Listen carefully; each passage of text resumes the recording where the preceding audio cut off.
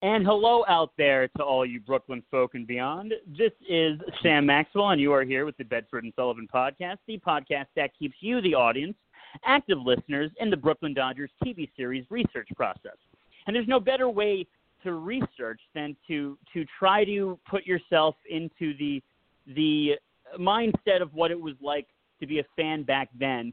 And we can kind of do that in many ways with what is going on right now. There are echoes of the way the Brooklyn Dodgers used to lose, the way the New York Giants sometimes used to lose after being perennial winners, and to help me kind of break down the feeling of what the fan goes through, a man who knows it arguably better than anybody else out there I know, and that is Greg Prince of Faith and Fear in Flushing. Greg, thank you for joining me on the Bedford and Sullivan podcast. I hope your family is safe and healthy right now. Oh, we're doing fine, Sam. Thank you. Same to you. Much appreciated. And it's the first time, I believe, we're really getting into the nitty-gritty since the 2020 season has started. It's a new baseball season. Even though I always talk about how it's more than baseball of the story that we're trying to tell when it comes to Brooklyn and the Dodgers, but it's the glue that keeps everything together. And it seems to me, when it comes to this specific team, Jeff Wilpon thinks that everything can be put together with Elmer's glue, and that's what's going to happen. It's going to crash and burn. I'll start for you from the historical context. What do you think it is that from generation to generation, different people, whether different organizations, different mindsets being running this, why is it that you keep seeing the same echoes that run rampant through NL New York history? Well, first off, I have to refute the idea that Jeff Wilpon is trying to keep everything together with Elmer's glue, because Elmer's is a name brand, and I would think that the Wilpons probably go more for a store brand, private label type of glue, save a few cents. So go to the 99-cent store. Yeah, and the glue may not stick after a while, but it's $1. What do you want? Anyway, I think to a certain degree, especially when things aren't going particularly well, and at this specific juncture in Mets time, things are not going well. So you tend to kind of dive or perhaps wallow a bit into that sense of, gosh, this keeps happening. And you can't argue to a certain degree that it doesn't keep happening when you realize that last night, which I think is the cloud you and I and so many Mets fans are wandering around under today, the Mets lost 11-10 after having led by a lot of runs late in the game. And, you don't have to go into the record books very far to find another instance of not only a game similar, a game pretty much exactly the same. It was only last September that the Mets had a 10-4 lead in the ninth inning and lost 11-10. That was within the span of 33 games. We're having the exact same, or pretty much the exact same affair last night. It was 10-5, and it was the eighth inning. But it was an 11-10 final. That's not, that's not a 2-1 or 5-4 type of score.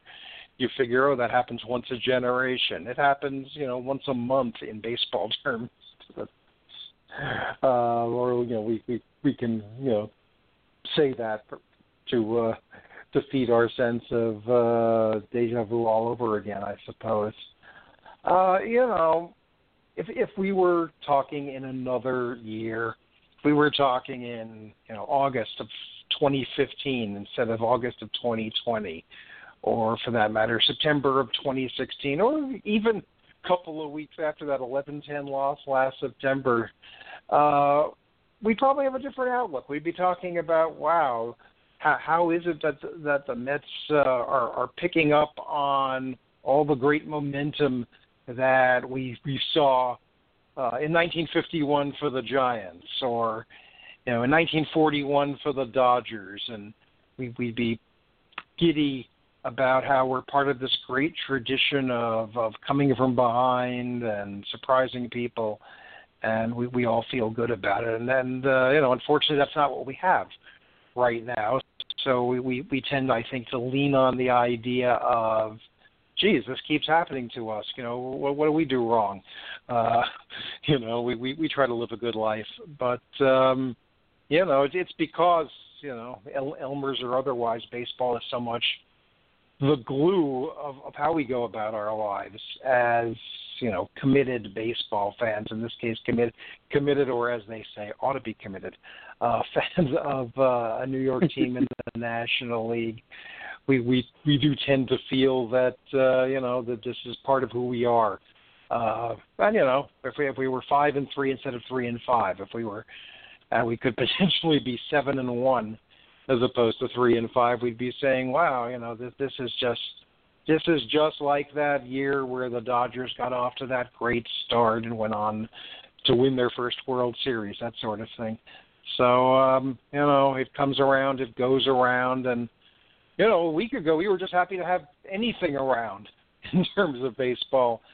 And now it feels like one of the longest seasons in history, even though we're 8 games into a season that is scheduled to last 60 games. If we're lucky, it will last 60 games. And then based on the last 3 nights in particular, it feels like they are trying to cram 162 games of, I guess I would call it, inaction into 60 games worth of action.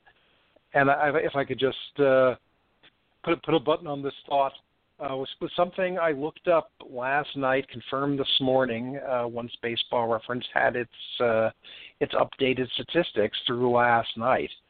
Sometimes you watch a game and you say, I feel I've seen this before, or something like the 11-10 score, and in fact, you have seen it before. And sometimes you watch a game and you say, I don't think I've ever seen exactly what I'm seeing before. Well, this week, these last 3 games, the 2 games at Citi Field where the Mets lost to the Red Sox, and last night's game is somewhere near Atlanta where they lost to the Braves, each took more than 3.5 hours, and each went, regulation, which even in 2020, unless it's in a doubleheader, is 9 innings. Do you know, I didn't know it. I had to look it up because I had the feeling it had never happened before.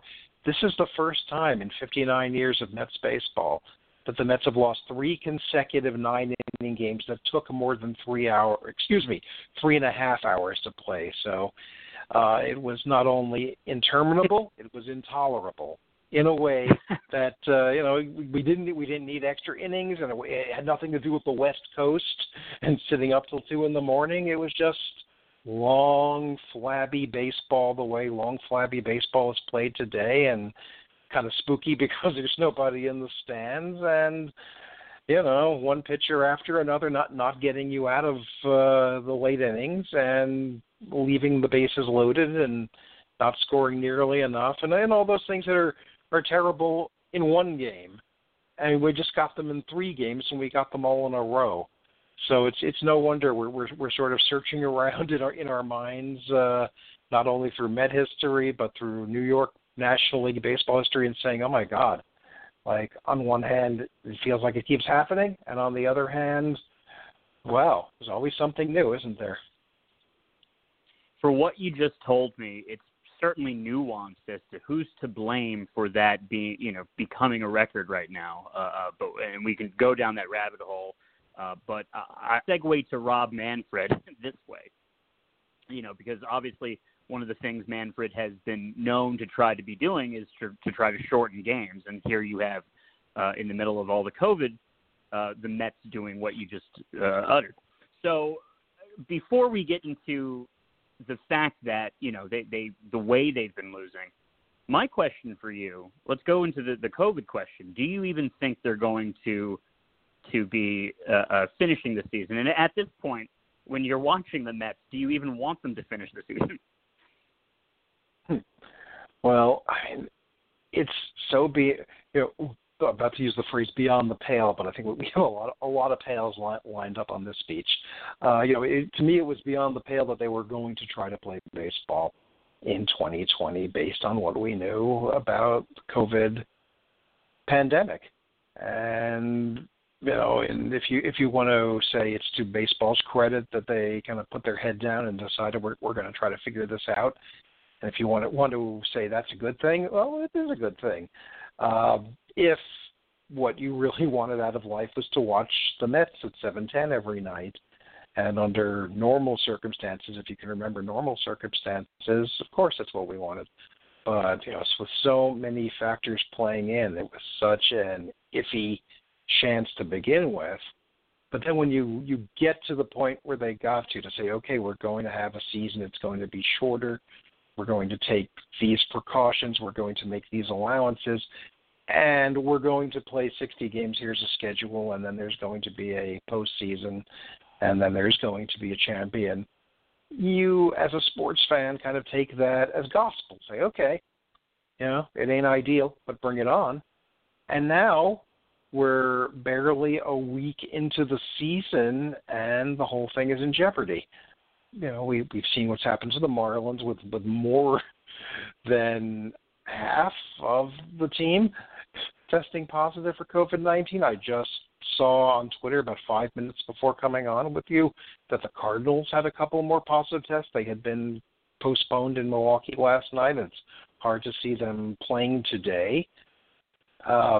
Baseball, meaning Manfred, however you want to personify baseball, has said, look, the players, putting the onus on them, have got to get their act together, got to follow protocols.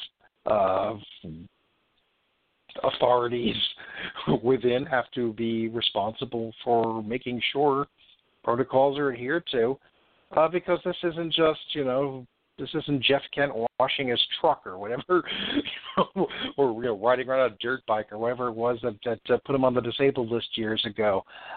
It's not some individual player taking a weird chance and then making up a story about it. That's what I'm saying. This is a thing going around, and a thing with grave consequences. And baseball is a game where, even though it is not a contact sport per se, it's a lot of contact. It's a lot of contact between pitches, and sitting on the bench and sitting in the clubhouse and sitting on buses and planes. And that's, a dicey enough road to navigate as it is. So you put it all together, you look at what you've seen from various teams. You see postponements, not for rain, but for this. And not just one postponement because a storm is passing through, but a storm that does not leave, so to speak. How can you not consider the fact that a season that just began on July 24th, we're here on August 1st, and we're wondering, can they get to September 27th? And, I wouldn't bet they don't, but I wouldn't bet they would either. And this is a bizarre place to be. It very much is. I'm not so sure how it's going to play out, but the way I've been, and it's weird, and I always get the pronunciation of this word wrong, masochist. I think I got it right this time. But it seems weird to me that, even throughout this frustrations, even with the fact that the Mets lost the way they have so quickly, so fast, I'm still thankful that I was watching baseball. Still, while watching baseball, we've never been in a situation where it was so precarious, where you really, there's a lot of times where you're sitting there, you're going to die, and you're sitting there in the upper deck, and you're just looking at baseball and going, this is what I love about this is my religion. This is what I love about life, and I love watching baseball. And this entire thing has given us so much more of seriousness of really owning and loving that game that you're watching, because life is very precarious, and something like this can really remind you that these are very special things that humans have made up that we really appreciate about life, and we want to keep watching that green field in front of us. Or the green field that is on the television in front of us this year. Yeah, it's listen, exactly. For all the cynicism one can attach to the way Major League Baseball has gone about this, it's nice to have baseball, active baseball in our lives again. I mean, as much as I enjoy a good Mets classic on SNY, as much as I've enjoyed watching and rewatching the 1969 World Series and the 1986 World Series and the 2000 National League Division Series, which they were kind enough to take out of the archives. You want something that tells you the story continues. This is one skewed chapter, to be sure, but it is a continuation. I'm not asking anybody to get sick for it or to die for it, and I fervently hope that there are no victims from this, which is such a bizarre thing to say about a baseball game or a baseball season. But I tell you, Sam, last night around 7 o'clock, the temperature had cooled off in our kitchen, where it's always in summer a lot hotter than it is outside, just the way the ventilation seems to work here. And I decided I was going to cook dinner for me and my wife, which she has discouraged me from doing when it's particularly hot because it's going to make things hotter. So it was like, oh, you know what? It's 7 o'clock. I can put WCBS on in here, listen to Howie and Wayne, set the stage, and I can put the game on in the living room on SNY with Gary, Keith, and Ron, all of them at Citi Field, even though the Mets are in Atlanta. And if Howie and Wayne tell me a home run has been hit, I can dash into the living room to see what it looked like, get back to my cooking. And then ultimately, once I'm done, bring out the food and watch the rest of the game. And, that's what to me is a perfect Friday night in July. Something we haven't had. We've replicated it with Mets classics and whatever else, and whatever else one watches or chooses to do to take one's mind off reality. But this is special to us. This is our way of life. Having baseball on a Friday night in July, starting a new series, and getting your hopes up, getting your disdain up for whoever the opponent happens to be. In this case, it's easy because it's the Braves. But it was nice to have that feeling. I probably felt it the most last night, more than I had since, that the little euphoria of opening day, and probably up until Edwin Diaz delivered the pitch that Marcell Ozuna drove out of Citi Field last Saturday, because it's so rare to have a Saturday afternoon game at Citi Field. And since then, it just kind of felt like a slog. Even when they were at Fenway Park winning, it felt kind of like a slog because, when was the last time, if ever, you saw Fenway Park with no fans and the baseball game going on? I looked behind home plate during that series, and, to their credit, they didn't stick a bunch of cardboard cutouts there, but it was like, I don't think I really realized that the seats were red there. I mean, I knew they were red, but you never see anybody out of them at Fenway Park. So it just felt ridiculously empty. It felt like somebody had rented out the ballpark for a corporate softball game or something. All of these games, for the most part, have been kind of, like I used the word before, flabby. They don't feel like major league games to begin with. So you take out the fans, and you just take out that hum, no matter what they try to pipe in, and it doesn't feel like what you waited for. And, you try to say, well, I understand we can't have everything the way we want it to be in really any phase of life right now, in ways that are more crucial than watching a ball game. But, Friday night, ball game, bacon dinner, sitting down, eating dinner, watching it, it's a good feeling. And it was, again, until it went on far too long to a result far too detrimental to our happiness, it was a good thing. But it's, God, it just feels like the effort to put all of that together and to do it again on Saturday night from a baseball, everybody staying in one piece, everybody not infecting one another way, just, feels like a monumental effort. And this is again, I think the third time I've said it, a bizarre way to go through a baseball season, however truncated a baseball season it may be. I always like to keep it as much in the context of 1937 to 1957 as possible.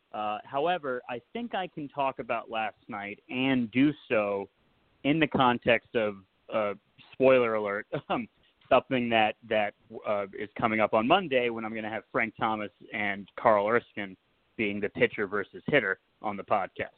That's going to be a lot of fun.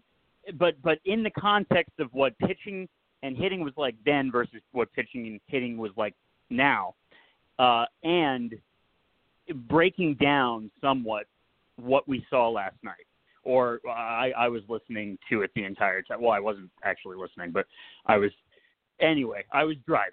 So, but what's crazy about a game like last night, Greg, is that you finally get like people that you've been wanting to come through, some veterans, the cliches that are around the Jeff Wilpon type of team, the Robinson Canoes, the Yoenis Cespedes, people that you want to see, you're rooting for, but have a lot of ire from some Mets fans as to whether or not they're going to be performing at this latter stage of their career. We finally get a game like that. And yet the pitching, they always talk when the pitching is going strong, the hitting isn't, and when the hitting is going strong, the pitching isn't. But something like that, it seems as if something that Frank and Carl and I were talking about is that the game calling isn't there anymore. And a lot of people on Twitter as well, we've been talking about it, that there just doesn't seem to be the art of pitching when you talk about guys like Yohan Santana and Tom Seaver and R.A. Dickey, even to an extent when he was here. The baseball acumen seems to be losing a little bit. And then you keep seeing you keep seeing the same stories where, in terms of all these ex-players that the way Jeff is running the team. But, specifically when it comes to a game like last night, what about modern baseball seems to have a disconnect from the game that we're used to? Well, yeah.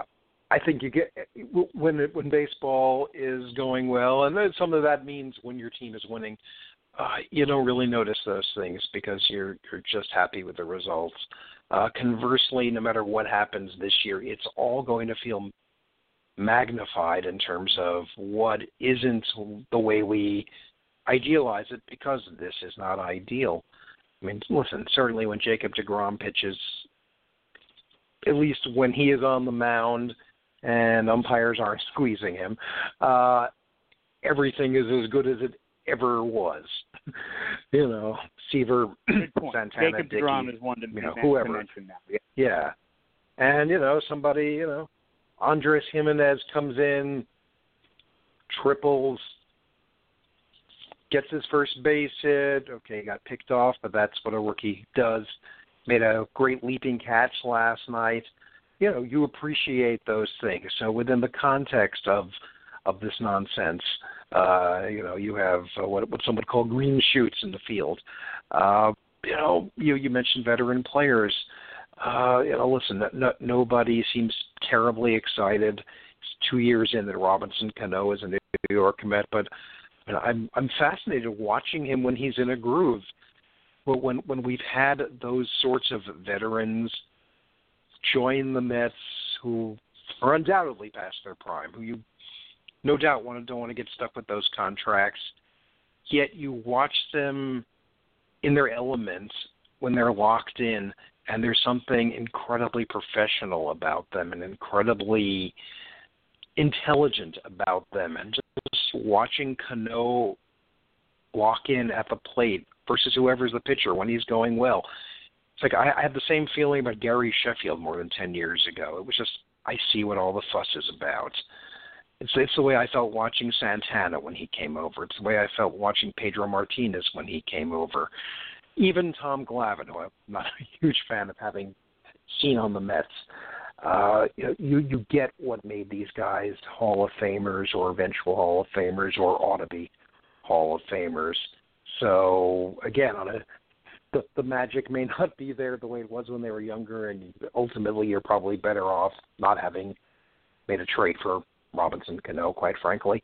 But if in the short term it gives you something, great, and you try to ride that out. But I think on a larger scale to your question, I get the feeling that baseball has just lowered its standards. Well, he doesn't have to go 9 innings, go 8 innings, go 7 innings, go 6 innings. Let's hope he can get 5 innings. You know what? Why don't we use an opener? we'll get, try to get 3 outs in the first inning. We'll have 4 last night, right?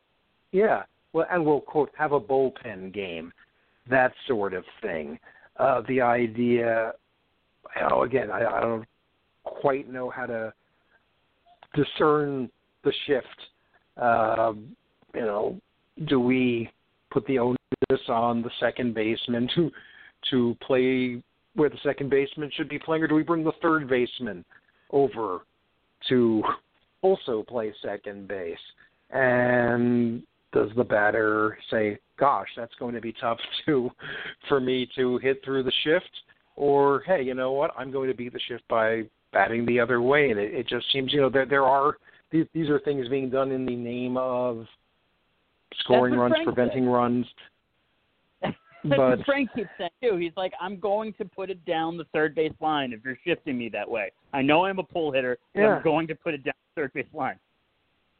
I believe Matt Adams did that last night. I wasn't paying close attention at that moment, but I think I heard an announcer say something to that effect, that he basically beat the shift. So it just I'm sure it's all done in the name of trying to win baseball games, and I'm sure there is data to support it.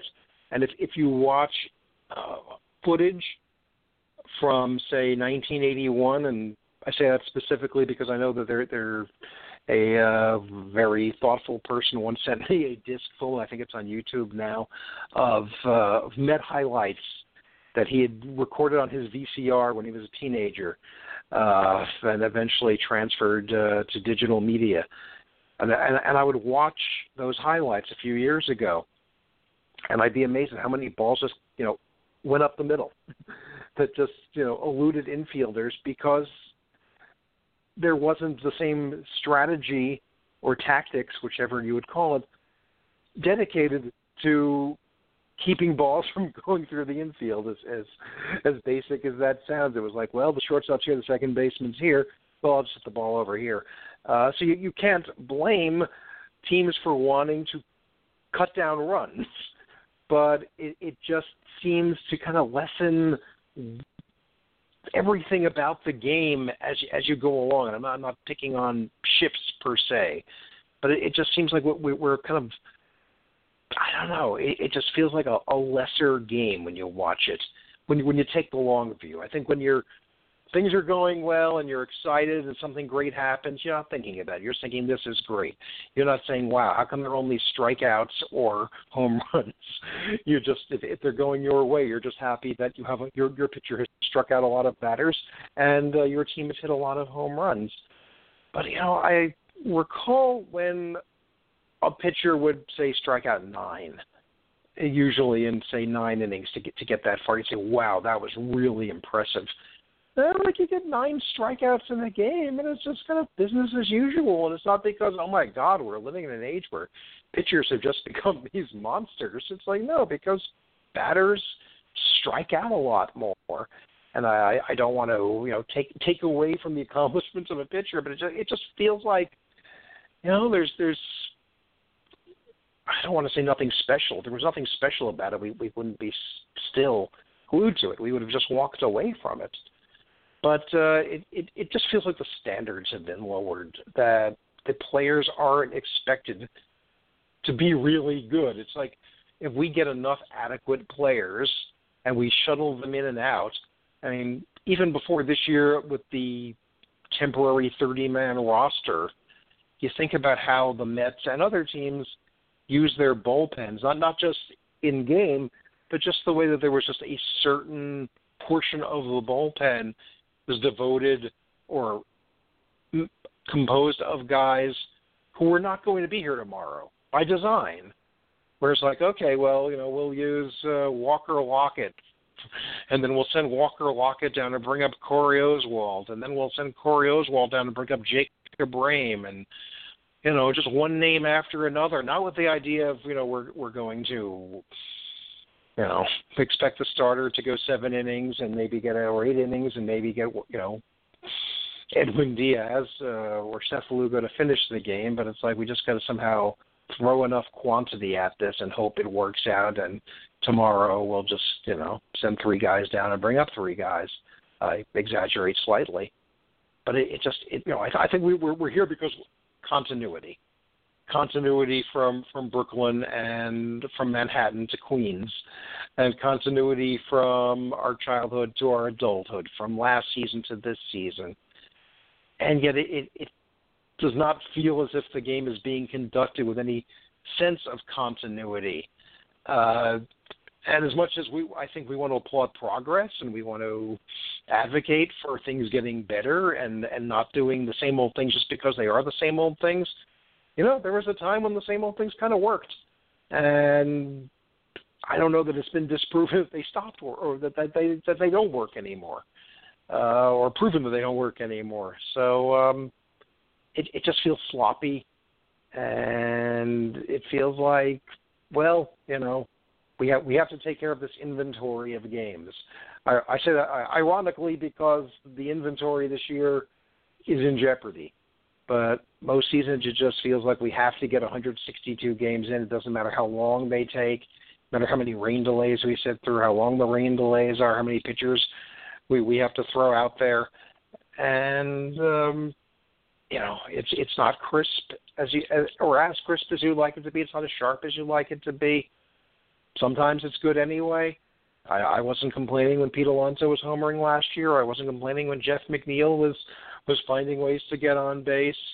I wasn't complaining last night when the Mets had a 10-5 lead, an 8-2 lead. But long view. If you're not already super invested in it, it's kind of tough to get excited about. You brought up Matt Adams, and ironically, he's not really an ex-Met, but last night a major ex-Met is what basically put the nail in the coffin. So, we're talking Sal Magley coming back to Polo Grounds on the Dodgers. We're talking Casey Stengel coming back to Ebbets Field as a John McGraw Giant now. So, and what is it about getting scorned by an ex? You rooted for these guys. You rooted for Travis d'Arnaud in this case for what? He was here from 2013 to 2019. He was here especially in 2015 when the contemporary Mets were at their best. d'Arnaud was a guy who Mets fans wanted to believe was the next full-time, long-time catcher, following in the tradition of Jerry Grody and Gary Carter and Todd Hundley and Mike Piazza, and I'll throw John Stearns in there somewhere. And then he's not. And it's the tale as old as time. We could have been talking about Ike Davis a few years ago. We're in good shape. We've got Ike Davis for the next 10 years, and the 10 years go by, and Ike Davis is gone, and he's not even playing. But I don't think Ike Davis ever really stuck it to the Mets like Travis d'Arnaud did last night.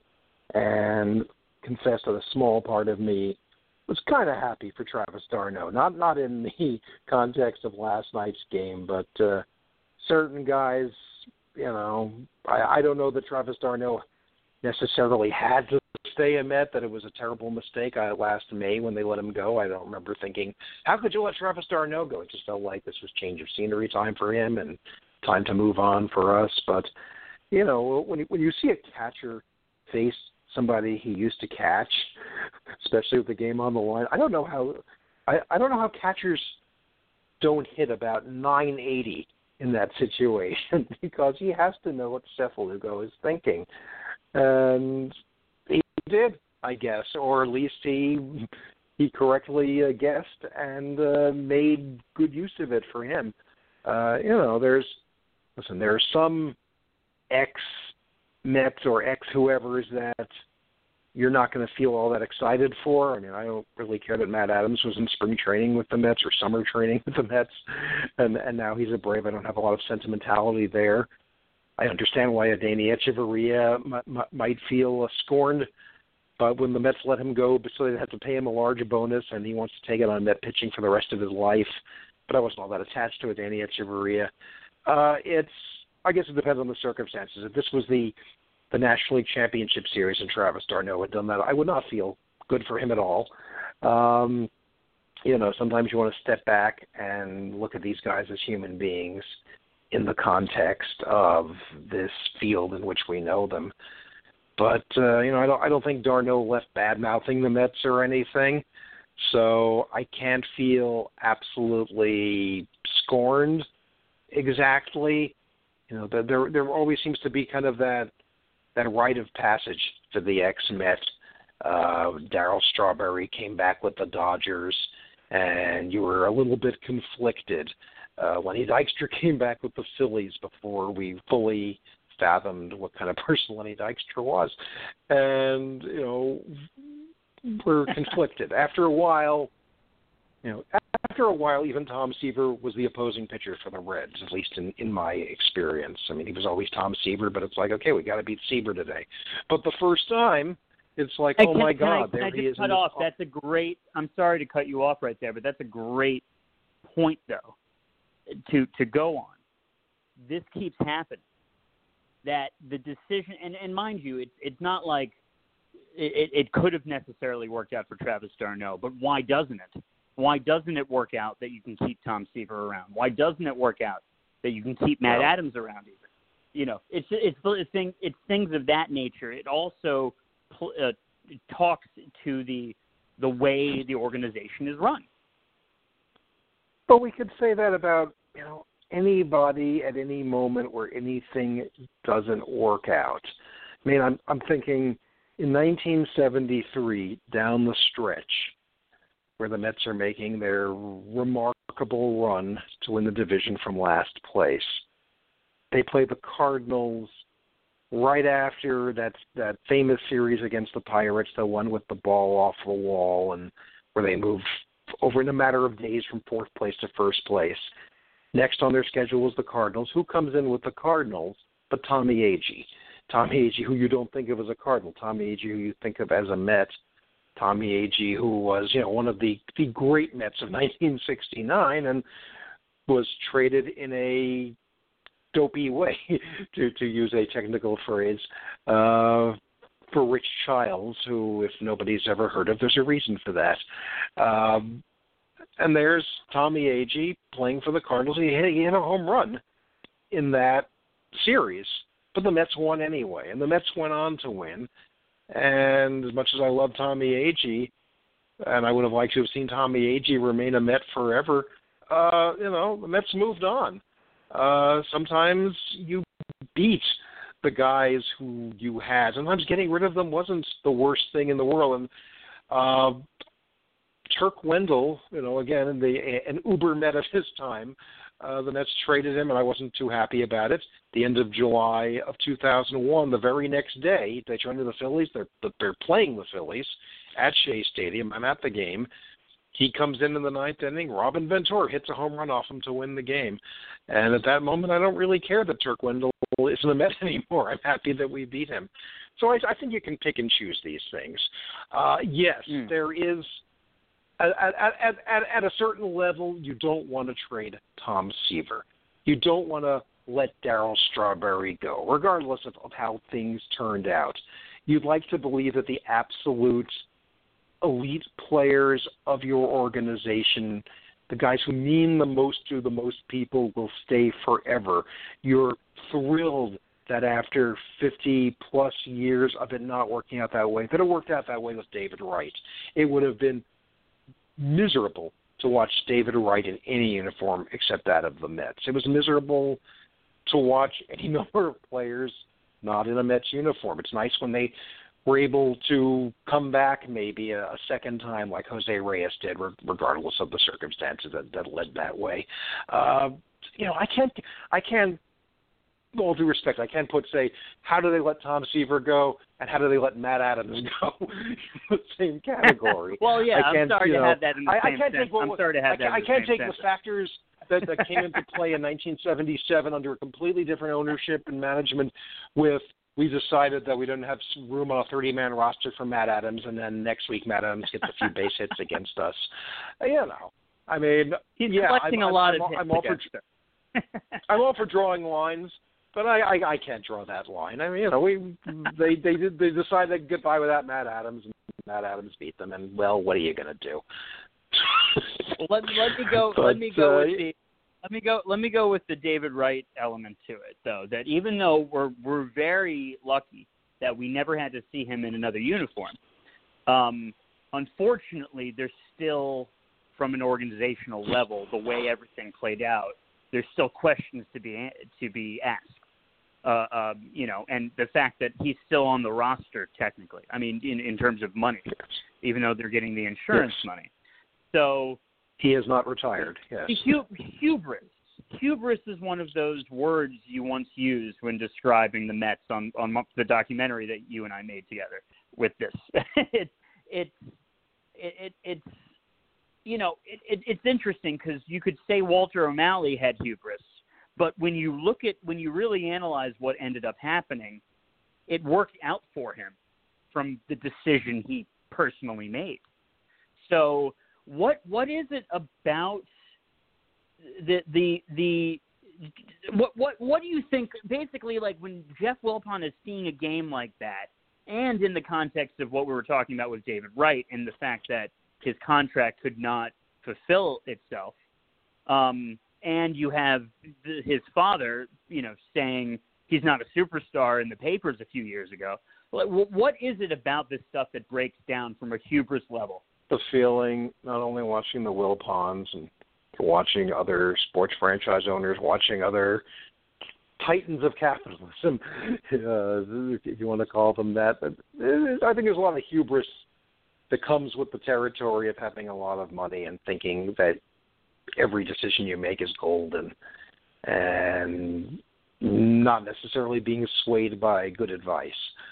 And, where David Wright was concerned, I'm not really sure what to infer about hubris from that situation. I mean, we didn't want him to leave, so they signed him to a long-term contract with the understanding, I think, that long-term contracts for players who were past 30, which Wright was at the time, are risky.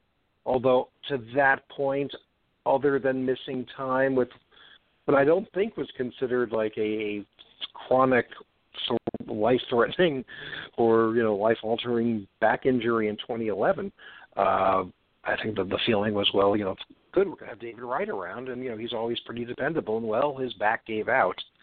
And after that, I'm not sure what you do with him because, listen, I'm not David Wright, I'm not an athlete, but I went through a thing for a couple of days in May, or I think it was in May, time blurring into itself in recent months, my back really hurt. And I just, getting up off the couch hurt. And I just was thinking, I don't know how David Wright played with this. He went to St. Lucie and worked out with the idea that I'm going to take some at-bats today and play third base today. You could question how they, the machinations they went through with Wright, the best soldier they ever had, to use maybe an improper term, true. The most loyal soldier, the captain, all of that stuff, and that they were ready to kind of like off him, or not give him his due, so they could get the insurance money. But that is something. Let me ask about that though, because Jeff Wilpon has been there's been some controversy about the way they handle injuries, and if we can go that direction. Yeah, there's definitely, and again, we may be more conscious of what the Mets do versus what other teams do because this is the team we have our eyes on. I think there's a lot of magical thinking where injuries are concerned, and this organization is concerned that if we simply don't acknowledge that this injury is serious, it won't be that serious. It's also maybe the way a certain federal government has been handling a pandemic, which, by the way, isn't too healthy either.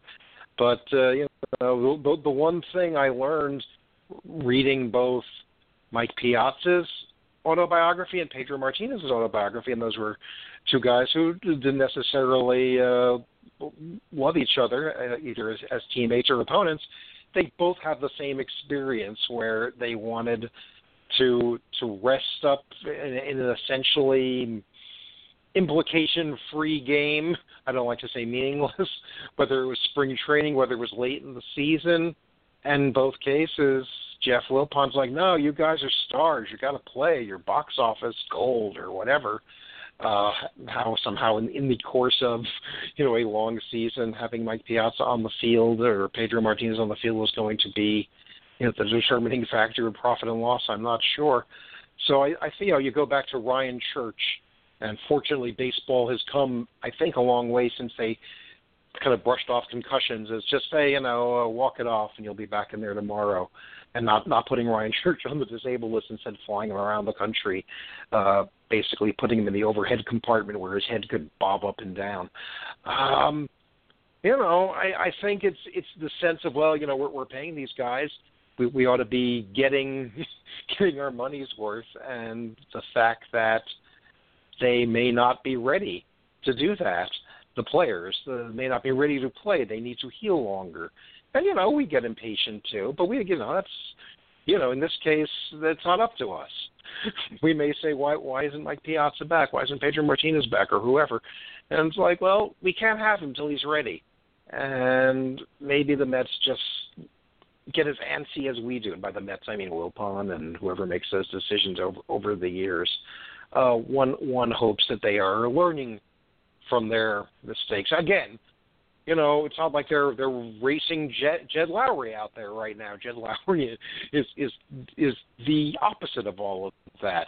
You can question why they would get a guy who it became clear was not physically able to play baseball very much for 2 years to a 2-year contract, but that's another issue.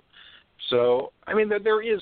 I think to your larger point, I think there is a certain DNA that goes through an organization, whoever's running it, and that there is a sense that we get about these things, and we inevitably fall back on precedent or the old saying, history may not repeat itself, but it does rhyme, and then we'll put those pieces together. I was on my way to Citi Field a couple of Septembers ago. It was like the last Sunday of the home season, and got into a conversation with another Mets fan about all the awful trades the Mets make, and we hit all the greatest hits, and then this guy says to me, he's a little older than I am, he says to me, and they let Jim Hickman go. I said, Jim Hickman was like 50 years ago. Jim Hickman had basically one really good season with the Cubs, and the year before that we won the World Series. I don't know how much this articulated. I articulated how much of it I just thought, but it was like, let Jim Hickman go already. We can't cobble together every grievance since 1962.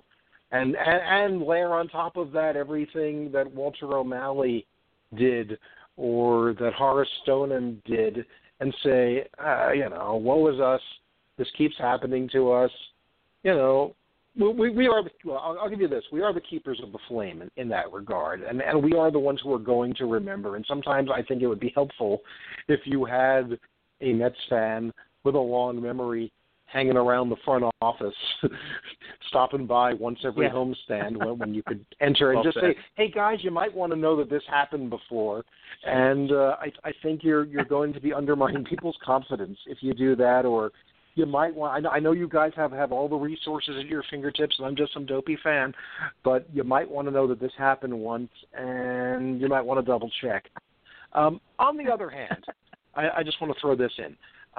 We as fans, I think we sometimes do kind of default to not so much worst case scenarios, but sort of deciding that whatever went wrong in a given instance is what we choose to remember. I've been thinking about this because at Faith and Fear, my partner Jason Fry and I have been running a series. We started back in April when we didn't know if there was going to be any baseball, so we had to write about something. We call it a Met for all seasons.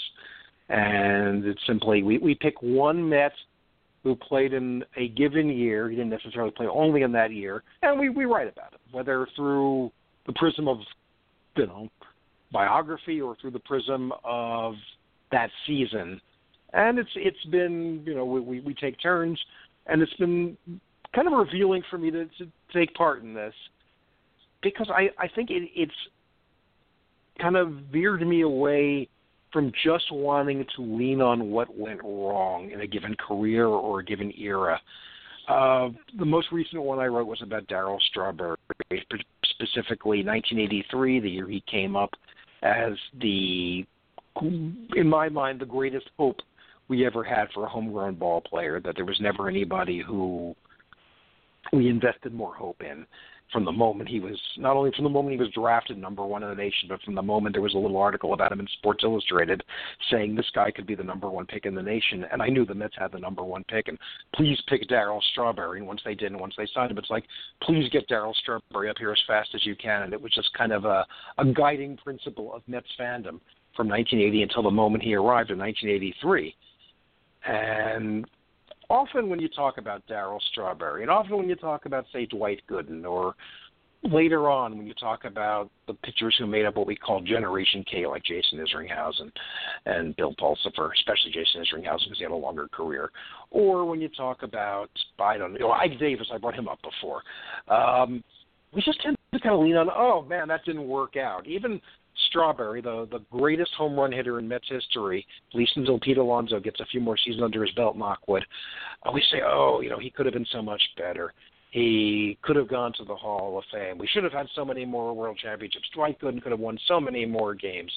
Jason Isringhausen Jim Hickman could be a 1969 Met. Yeah. Jim Hickman could have done that. Ron Hunt could have stayed. You could just do this all day long. And I think what I've enjoyed doing from writing this series is, I enjoy remembering the things that went well. That Darryl Strawberry did hit 252 home runs, and he did contribute to a world championship that we revisit constantly, maybe because there hasn't been one since then, but because it was so incredible. And instead of just leaning on, look where Generation K didn't work out, I like to freeze that moment in 1995 where he did come up, and it was the biggest thing in the world, perhaps the biggest thing since Darryl Strawberry. And look how good that season ended, and look at how much hope we had. It didn't work out for Isringhausen, New York, but he had a very good career, and in a couple of years the Mets were a winning team again. I don't know. I understand the impulse when the team isn't doing well and when the team hasn't won a World Series for so long to say, they just keep doing the same things over and over again. It doesn't work out. But within the scope of things not working out, even within the scope of an 11-10 loss, and I realize that there's a degree of, otherwise how did you enjoy the play, Mrs. Lincoln, to that kind of thinking. But you know what? Cano did get 3 hits last night. It was fun. I'm going to remember watching Robinson Cano, like I was saying before, be that professional hitter. I'm going to remember Andres Jimenez breaking in. Even if this turns out to be a truncated, terrible, lead-blowing type of mini-season, I'm going to remember a few things, just like I do from every season. And I'm not saying, hey, just put on the rose-colored glasses or the Howie rose-colored glasses and say everything's great and be a shill for the Wilpons, but saying, you know what, there's a reason we keep coming back to it. It's not just to flagellate ourselves. And I don't think it's the reason people stuck around at the intersection of Bedford and Sullivan from 1937 to 1957, especially before 1941, when there hadn't been any success. I think there is the sense of, there's something good here, and we want to build on it, and we want to have more of it. We want to remember the good parts of it and create those memories and be subject to those memories as they are present day. Whether you were a Dodger fan, whether you were a Giant fan, or whether you are a Mets fan. So, there's something good here. I think that's why, you're happy to sit and talk about baseball for an hour in the middle of everything else going on in the world. Not just to beat ourselves up, but to elevate ourselves a little. So, the Wilpons make mistakes. The Mets lose games. They blow leads. But somehow it's fun. Exactly, and it's funny because, I don't think you could compare Jason Bay to Pete Reiser outside of the two ran into a wall. And that's one of the reasons I think Jason Bay's Mets career went awry. But it's so many places. Where to go next exactly? Before we wrap up on this edition of Bedford and Sullivan, I just had something else based off of what you were talking about that other than Jason Bay and Pete Reiser, and I just based on it.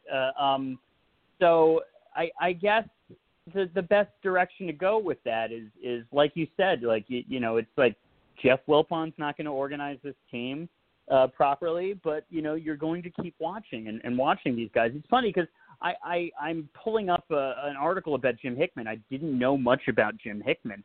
And it was fun that I pulled up a Metsmerized old time Mets, the underappreciated Jim Hickman, and I look forward to reading this at some point. But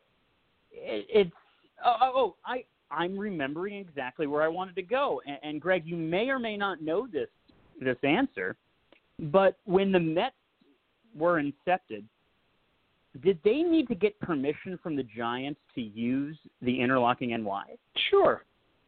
I somehow don't think so, because I don't think that was. I don't know what copyright and trademark laws were back then. Right. Do you know the answer, or are you just asking me?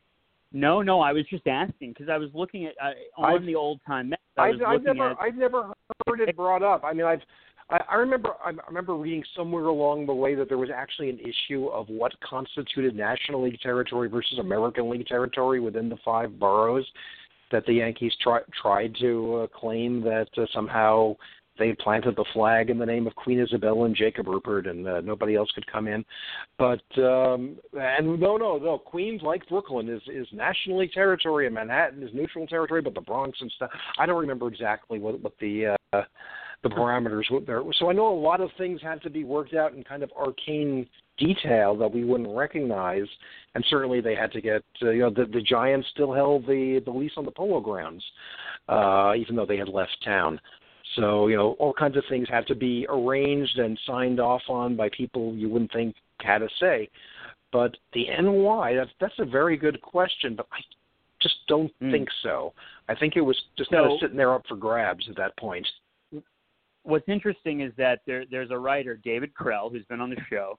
He's written about the Brooklyn Dodgers in pop culture, and he's writing a book about the Mets in pop culture. And he's also done research on the Brooklyn Dodgers. I believe it was a restaurant. The Dodgers sued them, and basically the court said that you vacated the rights to the Brooklyn Dodgers property. Yeah, I remember that story from the 80s. He may be able to help us with this information, and so I will reach out to him because he also tweeted at us before we went on the show. So certainly radar one way or another. So I just don't think it was that. I think today you would have a hard time just picking up, say, the M that the Montreal Expos used and using it in Muskogee, Oklahoma for your new team. But I just don't think that was the case. And if you remember, if you looked at old football Giant uniforms, they use that NY. You've seen the NYs from both the Giants and the Yankees show up on Knick uniforms, I think, over the years. Yeah, that's true. So I don't know that you can. And that's a great question too about the shorts. I mean, did the Yankees eventually? Because when the Knicks started using that, it was most likely at the point that intellectual property rights were very written, and that's a good question. I guess I opened a can of worms here. Yeah, this was typography mostly. So I don't know to what extent these things were copyrighted, trademarked, patented, whatever the phrase would be. And these things just seem to be looser in those days. I don't think in 1958, I don't think the Giants were concerned, the San Francisco Giants were concerned with selling throwback merchandise. I don't think there was really any sense of, well, we want to play off this New York thing. It's like they were in San Francisco. Go have a nice time in New York without us. It's a very good point, and I think that's a good way of segueing to our last word, as we always say. Greg, first of all, thank you so much for joining us on the Bedford Sullivan podcast. And before giving us your last word, please go ahead with your shameless plug. My only shameless plug at the moment is faithandfearandflushing.com, where we are reviewing the 2020 season as it happens. Once we get off the phone, I will shortly be posting about last night's wonderful game, and we continue the A Met for All season series, which we are officially halfway through, 60 seasons, including 2021. And I thought it was appropriate yesterday. Jason posted for 2001 Mike Piazza, and I was thinking, like, who would you rather go to intermission with than somebody you can imagine belting out a showstopper to bring the curtain down and to get you excited about what comes next? So that's been a lot of fun, and I hope people who are of a historical mindset about National League Baseball in New York, particularly the Mets, will kind of go back and look if they haven't. Right now, in the course of this Knockwood 2020 season, that's what we've got going on with Faith and Fear. And hopefully we keep watching some baseball and safe. I hope your family is safe and healthy, and I hope we all get to keep watching baseball right now, and that baseball figures out how to be safe and healthy. And thank you all out there. Yeah, I thank you all out there for listening to the Bedford and Sullivan podcast. We greatly appreciate every single one of your listens. Join us on Monday when, remarkably, we're going to have Frank Thomas and Carl Erskine on the same podcast. It's going to be a fun time. You should have heard them on the phone the other day when I was able to conference them in. It was a joy to me, and I can't wait to share it with all of you. Thank you all. Fantastic. Have a great week. Take care. Thanks, Greg. Thanks, Sam. This was fun.